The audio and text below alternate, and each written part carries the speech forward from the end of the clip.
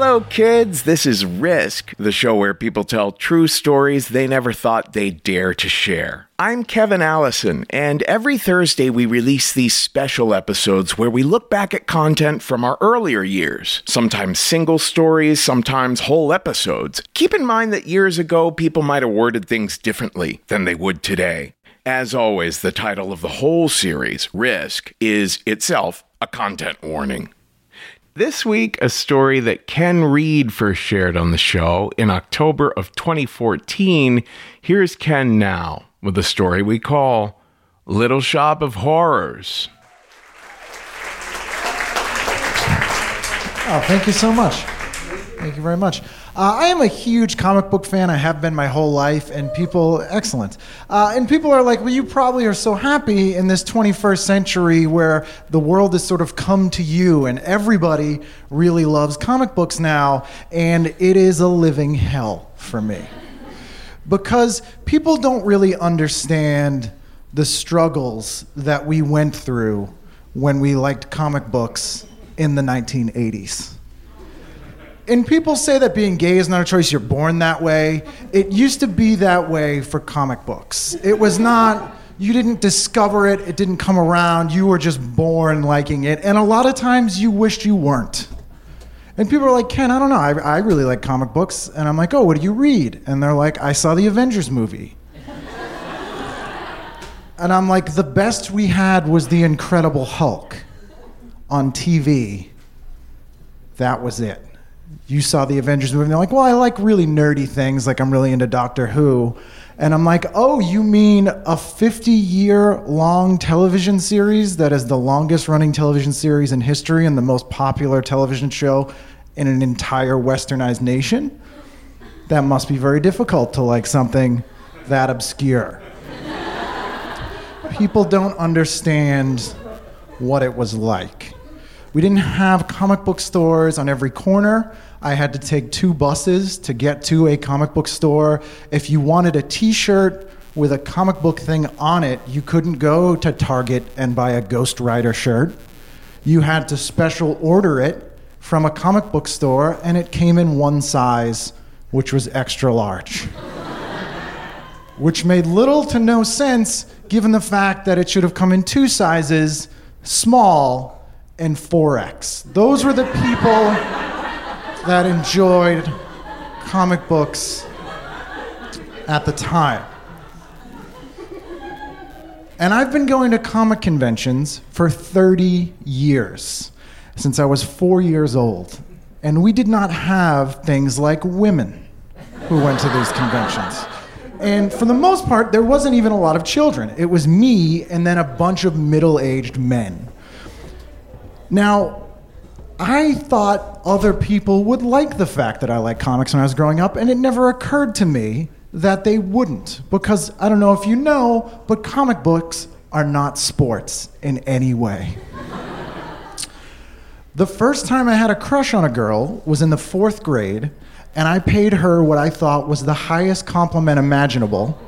I said, Courtney, you look exactly like Brett Blevin's depiction of Ileana Magic Rasputin in The New Mutants. Which she did. And she called me gay. I think I could probably use that as a pickup line in any bar in New York City right now, and it would probably be successful. That's the world that we exist in now, and it's not right.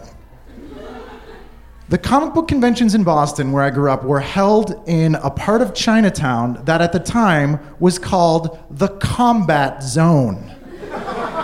That was the official name on maps. My father would walk with just his hands on the sides of my head like blinders so that I didn't see the neon legs. There was actual neon sign of legs opening that I had to get past to get to a comic book convention. And when you would go there, as I said, I was the only child, nobody dressed up. They just wore whatever fit, essentially. And there was a very unique smell at these conventions. It smelled like people purchased large Italian subs as deodorant. Like they just got A large Italian sub with hots and split it in half and then just rolled it on. That was the predominant smell with a little bit of musty newspaper. And you would go and you would purchase comics. And you wouldn't have fun. You would curse your hobby. Like you would buy things and be like, God damn it. I wish I didn't like this, but you liked it. And the best example of this is an incident that happened to me when I was 10 years old. I went to my local comic book store, which was 5 towns away. I took 2 buses by myself. And this particular store, the manager of the store, was a very large gentleman.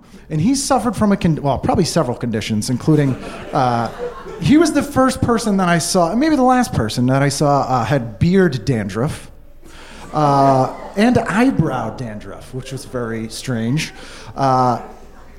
He also had narcolepsy, which is a medical condition in which you just fall asleep for minutes at a time, completely unannounced without warning, and then wake up again.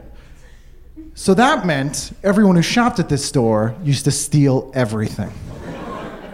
So this guy, I mean, as I said, he was very, very large.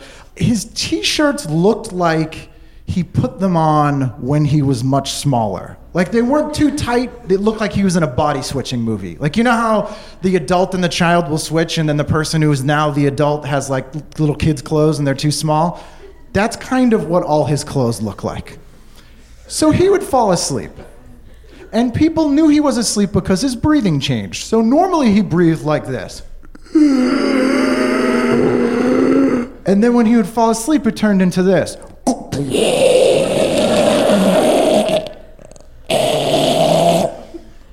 You could grab off the street, just outside of Boston, grab, 5 or 10 gentlemen between the ages of 25 and 40, put them in a room, play this noise, and they would just involuntarily steal everything that wasn't tied down. Like people trained themselves, when they heard that, they would just grab everything and run. So when this guy would wake up, he would just start grabbing people and yelling, "Put that back," like some sort of enraged ogre. Now, I never stole anything, and I've never stolen anything in my life except for one exception, which I'll get to in a moment. I'm in the store one day on a Saturday to get my comic books. I was buying the new edition of Who's Who in the DC Universe, which is a comic book about comic books. That's how into this I was. He falls asleep, kids steal things, they run out the door, and when he wakes up, there are 3 people left in the store. There is 10-year-old me, a 5-year-old boy, completely unaccompanied by anyone. This was Massachusetts, so on a Saturday morning, his parents probably dropped him off and were like, "We're gonna go scratch off scratch tickets for like 4 hours. You just stay in there. We're gonna drink iced coffee till we have diabetes." So he was just in there. He was a good babysitter.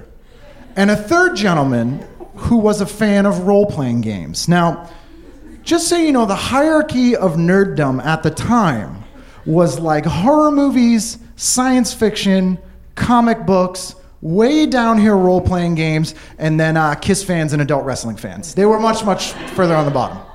The world has changed. So the dirty little secret of comic book stores, which would be a bad title for something, was that they made most of their money selling role-playing games. So all of that stuff was in the back of the store, in much the same way that video stores had pornography in the back of the store. Everybody knew that was their moneymaker, but they were kind of hiding it back there. So this kid was back there. And this kid was a full-on teenage Iron Maiden fan. Like, jean jacket he probably made himself. He had like almost a mustache. Like, it looked like he had a mustache, but then dyed it blonde so people wouldn't notice. That kind of mustache. So he was back there. So the guy wakes up and he starts yelling, "Put these comic books back." I clearly have no comic books on me. The role-playing kid is in the role-playing world and they don't steal anything because they think it'll come back to bite them in the ass in the form of an elf or something. I don't really know a lot about role-playing games. And the 5-year-old boy. One piece of information about this 5-year-old boy that I forgot to mention was that he had a heart condition that required he wear a medical apparatus, a heart monitor of some sort, that was vaguely comic book shaped. Yes.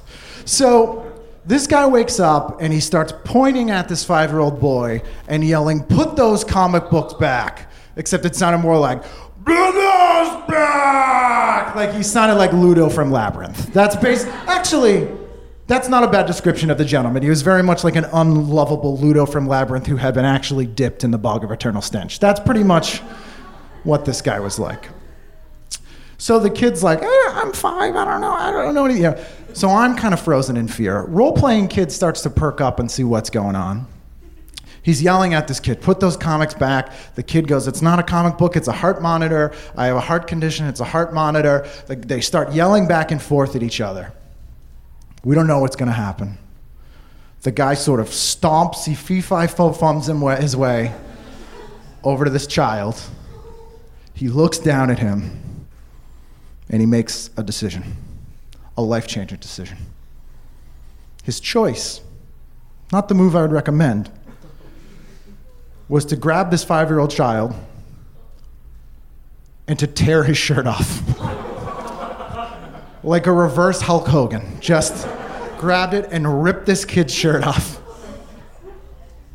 And he had a medical apparatus. He was like some kind of cybernetic with wires and a whole thing, and he was not lying. He had a comic book shaped heart monitor on his chest. I was shocked. It's one of the few times I've been shocked in my whole life.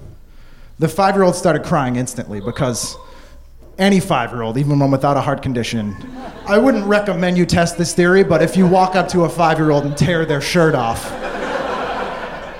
normally they'll start crying. That's normally how it works. So now it's me, a teenage heavy metal fan, a half-naked sick boy, and an enraged, sweaty ogre. The role-playing kid decided he needed to spring into action. So he walks over and he stares at this guy right in the eyes. This kid probably weighed 18 pounds.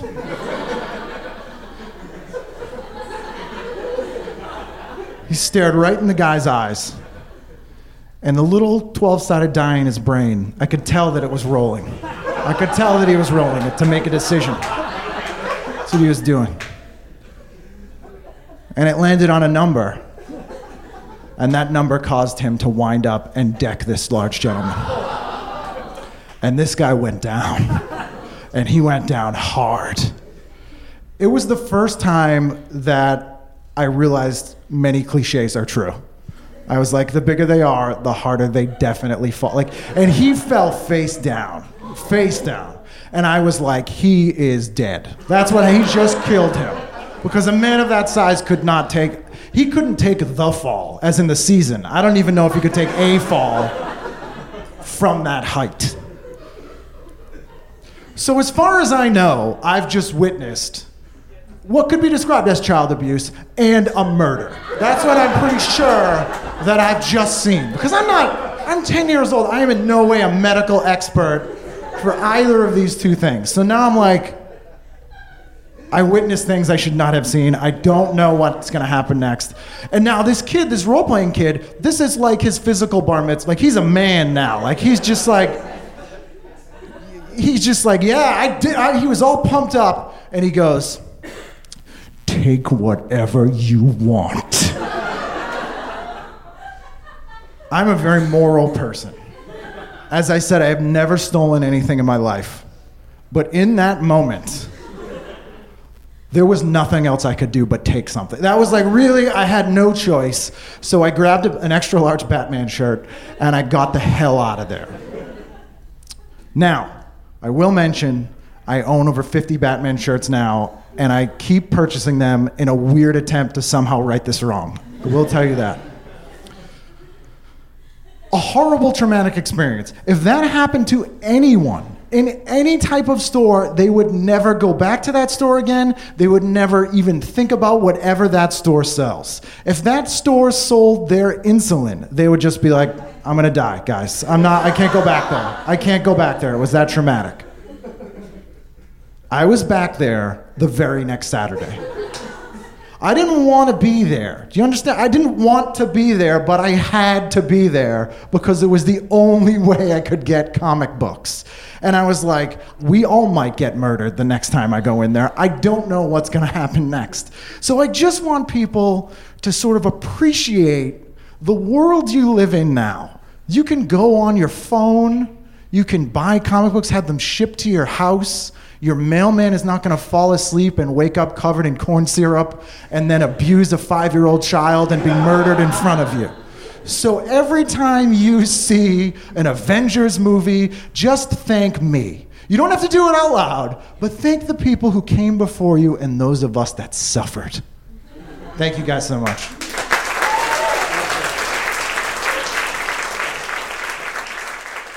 That's all for this week's Classic Risk Singles episode. Now, don't miss out on our regular full-length episodes. There's a brand new one every Tuesday, and everything you might want to know about us is at risk-show.com.